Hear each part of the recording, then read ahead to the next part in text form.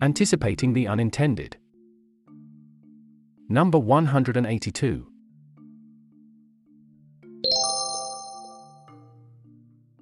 Global Policy Watch Number 1. The many transitions in China. Global issues and their implications for India. In a few editions in the past, we have alluded to structural challenges in the Chinese economy and the window of opportunity that it presents India. I thought it would be useful to take a more comprehensive view of this. China reported a GDP growth of 0.4% in the quarter that ended in June 2022. China's National Bureau of Statistics, NBS, isn't known for its allegiance to truth. It is safe to assume the real GDP would have shrunk in the quarter. The daft zero-COVID policy meant total lockdowns in major cities during the quarter. The government crackdown on the real estate sector has meant that investment in the sector fell sharply. These contributed to the slowdown. Two other data points are interesting to note. The unemployment rate among the youth aged between 16 to 24 was at an all-time high of about 20%. Also, retail sales continued to be weak at about 2.7%, much below the 5% forecast. The spokesperson for the NBS put up a brave face while spinning these numbers as short-term bumps on the road. He raised the possibility of global stagflation and its negative impact on China to possibly justify weak numbers in the future. But is this slowdown just a blip in the impressive rise of China in the past 3 decades? I'm not sure. There are 3 transitions underway in China right now. It is difficult for nations to pull off any one of these in normal times. To attempt 3 simultaneously is ambitious. It is most likely to fail. Anyway, back to these transitions. 1. The first transition started a few years back. This was forced on it because economics doesn't bow to the party's diktats. China is finding it difficult to transition from a manufacturing-heavy, investment-led economic model to a consumption-driven one. This couldn't be avoided. There would always be a limit to the world's capacity to absorb China's imports. Also, as China grew richer, it knew its low-cost edge in manufacturing would wither away. So after a few years of structural overinvestment in building capacity, the bridges to nowhere, the ghost cities, empty airports, and other excesses, it had to pivot to a consumption-driven economy. It did try to delay the inevitable transition by aiming to export this overcapacity through its Belt and Road Initiative. But after the initial hoopla, most countries have come to see it as what it is: a debt trap. So, this transition was necessary to move away from growth predicated on size and scale of investment to a more sustainable model of higher quality. But this is proving to be difficult. The history of unproductive investments has led to a debt buildup in the system. The debt-to-GDP ratio in China is over 300%, and a drag on productivity that will continue for a long time. The state-owned enterprises, SOEs, that led this investment-driven growth are in a debt trap, and many continue to stay afloat by evergreening their loans. New productive investments have suffered because of this. People aren't sure of their future, so instead of consumption, there's an increase in domestic savings. Also, the pandemic and the recent lockdowns haven't helped consumption growth. This is going to be a long, painful road. 2. The second transition has been brought upon it because of its confidence in creating a patterned society based on a premeditated design of the society. The prime example of ignoring spontaneous order was its plan to control the population through a one-child policy. China is now past the peak of its demographic dividend. The labor force in China peaked in 2015 at around 800 million. It has now shrunk to 783 million, almost what it was in 2010. In the next 15 years, this is projected to go down to about 650 million. The stupid notion of the population as a liability has meant a rapidly shrinking and aging workforce. The government has now reversed the one-child policy with a two-child policy without learning that such top-down interventions worsen things. Other similar ideas like patterned migration from villages to specific cities, controlling information flow for its citizens and taking some lofty top-down emission targets that have contributed to a serious energy crisis right now will also turn out the same way. The fault isn't in their stars but in their ideology. 3. The final transition is the more perplexing one. This was articulated in a speech by Xi Jinping on August 17, 2021, where he introduced the notion of common prosperity. This marked the most cogent articulation of Xi's shift towards greater ideological rigidity. The days of economic growth based on ideological compromises were coming to an end. As 11 mentioned, common prosperity is the essential requirement of socialism and an important feature of Chinese-style modernization, and China must resolutely prevent polarization, promote common wealth, and achieve social harmony and stability. The crackdown on the consumer tech sector, virtually destroying Jack Ma's empire, and the 3 red lines drawn for the real estate sector should be viewed in this backdrop. Link available on screen. It is unclear whether this is a real commitment to ideology or a way to consolidate his position as dictator for life by appealing to the masses. But 11 has doubled down on this, as seen by his remarks at the World Economic Forum. We will first make the pie bigger and then divide it properly through reasonable institutional arrangements. As a rising tide lifts all boats, everyone will get a fair share from development, and development gains will benefit all our people in a more substantial and equitable way. In my very broad view, 11 has concluded that China might have peaked in economic growth.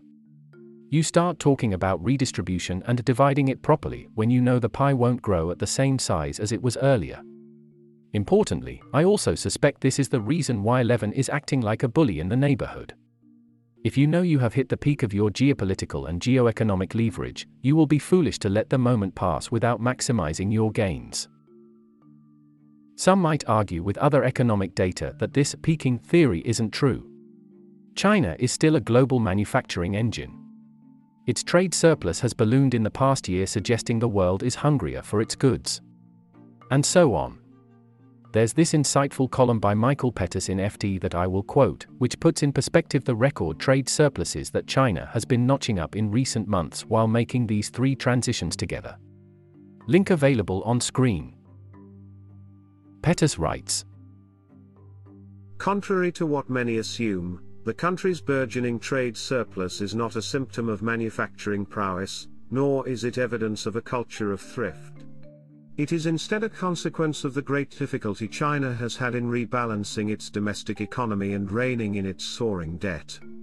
This is because the very conditions that explain stagnant domestic consumption also explain the rapid growth in Chinese exports relative to imports. Beijing has known the solution to this problem for years. In order to control soaring debt and the non-productive investment it funds, it had to rebalance the distribution of income by enough that growth would be driven mainly by rising consumption, as is the case in most other economies. But this requires a politically difficult restructuring of the economy in which a larger share of total income, as much as 10 to 15 percentage points of GDP, is transferred from local governments to Chinese households. This is why the trade surplus matters. In recent years, Beijing has tried to slow the growth in debt by reducing non-productive investment in property and infrastructure. This year, as we saw with Evergrande, Beijing came down hard on the property sector. If a rising share of China's total income had been going to ordinary households, the resulting reduction in investment by property developers could have been balanced by a rise in consumption. But that's not what's happened. In the past 2 years, partly as a consequence of the COVID pandemic, growth in wages has actually lagged behind growth in GDP. The share Chinese workers have received of what they produce has declined rather than increased, and with it so has the share they are able to consume.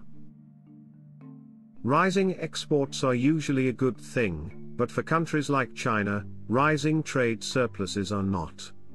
In this case, they are symptoms of deep and persistent imbalances in the domestic distribution of income. Until the country is able to reverse these imbalances, something which has proven politically very difficult, these large surpluses are just the obverse of attempts by Beijing to control debt, and so they will persist. For India, all of this is a golden opportunity. China will remain busy with these transitions that it has wrought upon itself. The jury is still out on whether it will have a soft landing on them. Global businesses that started seeking more resilient and cost-effective alternatives to China during COVID-19 are now convinced that they must employ a China Plus One model to safeguard their long-term interests. There are only that many economies that have the labor pool, capital, and a business environment that can take advantage of this shift away from China, however gradual. To me, it might be faster than what we all anticipate. And it will pass India by if it doesn't stay alert to its possibilities. There is a high likelihood of a golden decade ahead for MSMEs in India if it plays its cards right. A long overdue factor market reforms, possible at the state level, kickstarting a government capex cycle that will instill confidence in the private sector to follow suit, not overdoing Atmanirbhar Bharat beyond the rhetoric and remaining an open and liberal democracy that convinces others that it will have sufficient checks and balances to not lose its way. Because the only lesson to learn from a possible China misstep is that overdetermined leadership and top-down economic thinking eventually fail.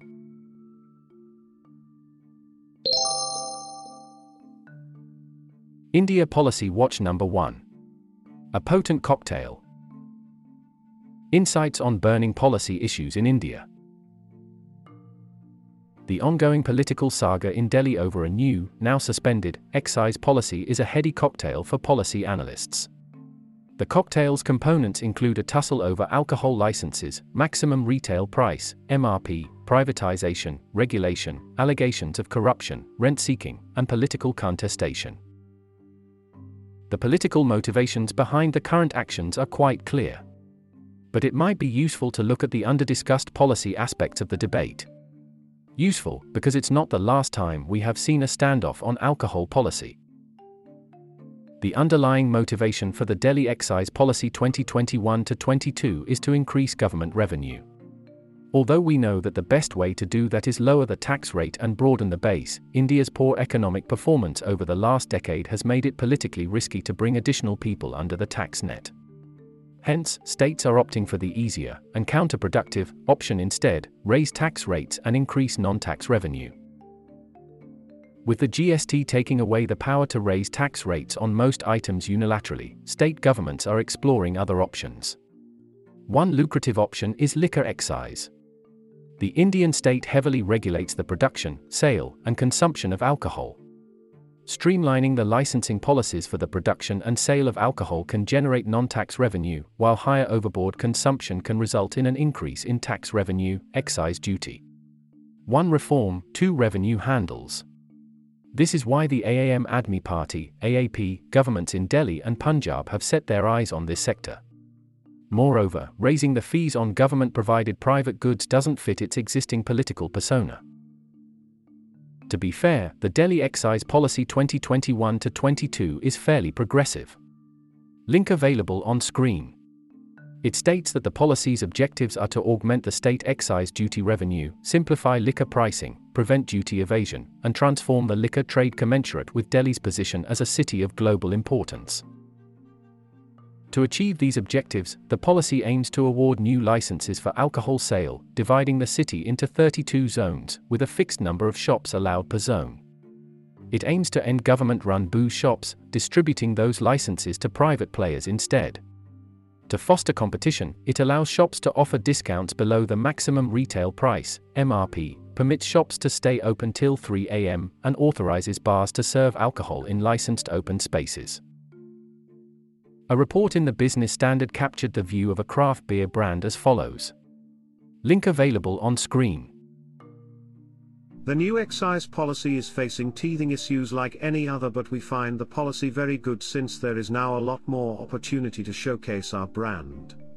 Earlier, stores were dingy with no proper brand display, but now the stores have a mandated minimum floor area, and are women-friendly. This helps with visibility of our brand.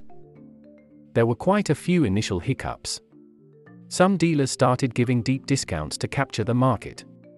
That led the government to change the no MRP policy to a discount only up to 25% of MRP policy. After that, retailers started offering buy one bottle, get another free. And hence, big dealers could attract more customers, while the smaller ones were finding it difficult to compete. Some licenses didn't attract any buyers at all. These seemed to be transient state shocks. The steady state promised to be much better. Alas, reforming a tightly regulated policy area in which powerful rent seekers have flourished for decades is not easy. The old status quo has powerful defenders. Like many other reforms, the benefits are widely dispersed while the costs are concentrated. And so, many existing licensees have ganged up on the government. We can be sure that some of these licensees also have political connections, which they have used to oppose the policy. There is also the additional issue specific to alcohol. Any policy that is seen to liberalize its sale becomes an easy target for conservative moralizers. Further, the Delhi government made a mistake by pausing the policy implementation amidst the criticism. Then came the political pushback. Despite the government's revenue increasing by 27% after the policy was put in place, some notional revenue loss of the 2G spectrum allocation vintage has surfaced. There are also charges of favoritism and corruption in the allocation of new licenses, an issue so sensational that it requires the combined might of the Central Bureau of Investigation, CBI, and the Enforcement Directorate. Sarcasm is intended. Many state governments must be eyeing this Delhi experiment with excise policy reform. Moreover, this case illustrates the difficulty in reforming suboptimal licensing arrangements. As for the Delhi government, are they reaping what they sowed in the name of anti-corruption?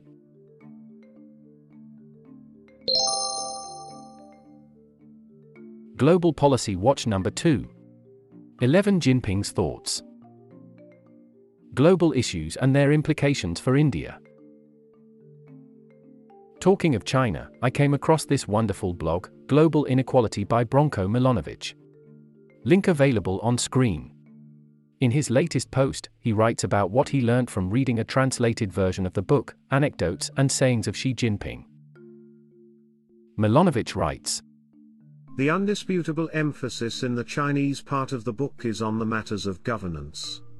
By giving numerous examples from Chinese history of rulers and their aides who cared about people's welfare, lived modestly, one should be the first when taking care of state affairs, the last when taking care of personal affairs, strove to improve themselves morally and educationally. Xi proposes a theory of governance that is based on virtue of rulers and results achieved, not procedure. While Western theories emphasize the procedural aspect, how is one selected to be the ruler? Is it by a well-established democratic process or not? Xi's concern is with the results. The tacit premise is not to discuss how one is selected to rule. The success is defined in terms of improvement in the well-being and happiness of people whom they govern. In all cases of a good rule, there is the emphasis on individual characteristics of rulers. What is required, they, the editors, write, is morality inside and virtue outside. What is sought is the rule of virtue, and by virtue. But how to bring about such a rule? Obviously, by having moral rulers. Hence, the reader begins to realize, Xi's ideological campaign, if Confucian cum communist ideology is disregarded and everything is simply esteemed in terms of money and economic success, there cannot be a moral and virtuous rule. The key question, unanswered in the book, then becomes, is it possible to achieve an educational and moral rejuvenation under the current normal conditions of capitalism where money-making is held by the majority of the population to be the highest objective, revealing also one's individual worth? Xi is fighting against the spirit of the times, and while his struggle may be driven by a genuine desire to create a morally superior China, the odds of succeeding in this endeavor are, I am afraid, not particularly high. This is, to put it mildly, a brilliant summary of the ideological battle 11 has picked up and his odds of winning it. I tend to agree with its conclusion.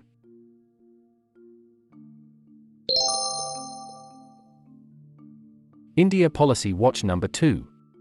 Value addition, not import substitution. Insights on burning policy issues in India. Import substitution is still in vogue. One would have thought that the unsuccessful pursuit of this goal since independence would have discredited it. That doesn't seem to be the case. Every few weeks, we come across policies targeting import substitution, implicitly if not explicitly. Just a few days back came the rumor that the government plans to ban Chinese phones priced under 12,000 rupees in order to give a leg up to domestic champions.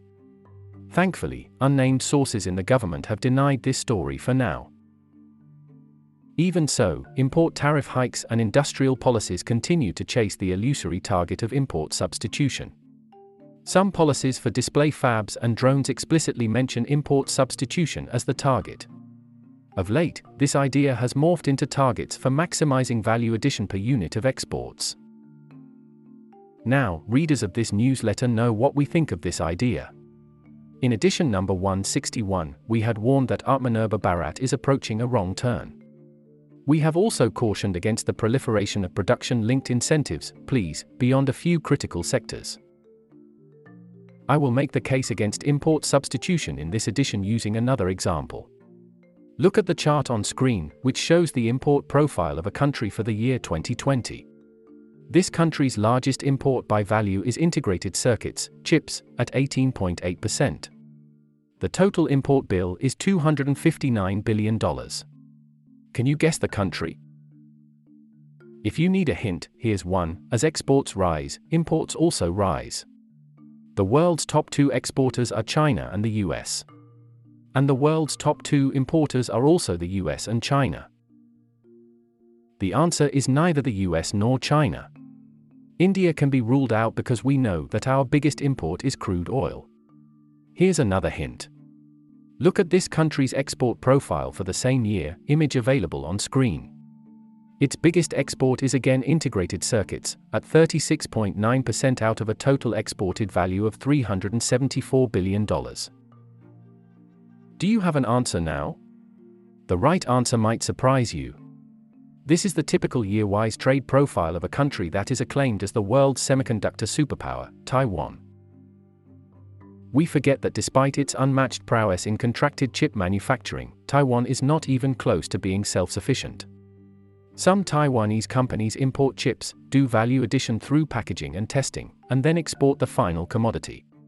A portion of the imported chips goes into the machines that are used to manufacture chips by the famed Taiwanese chip foundries.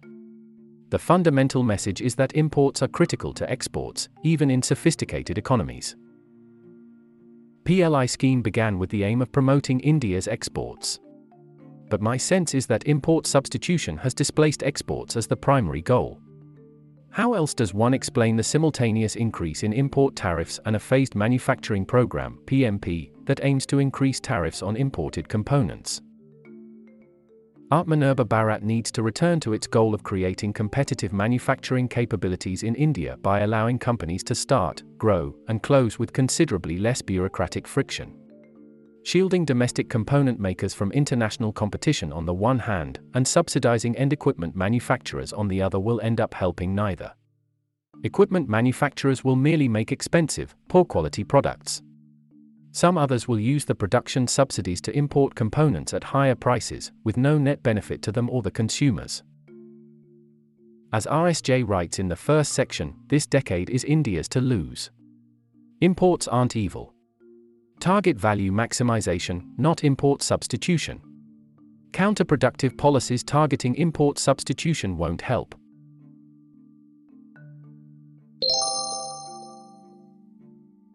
Homework.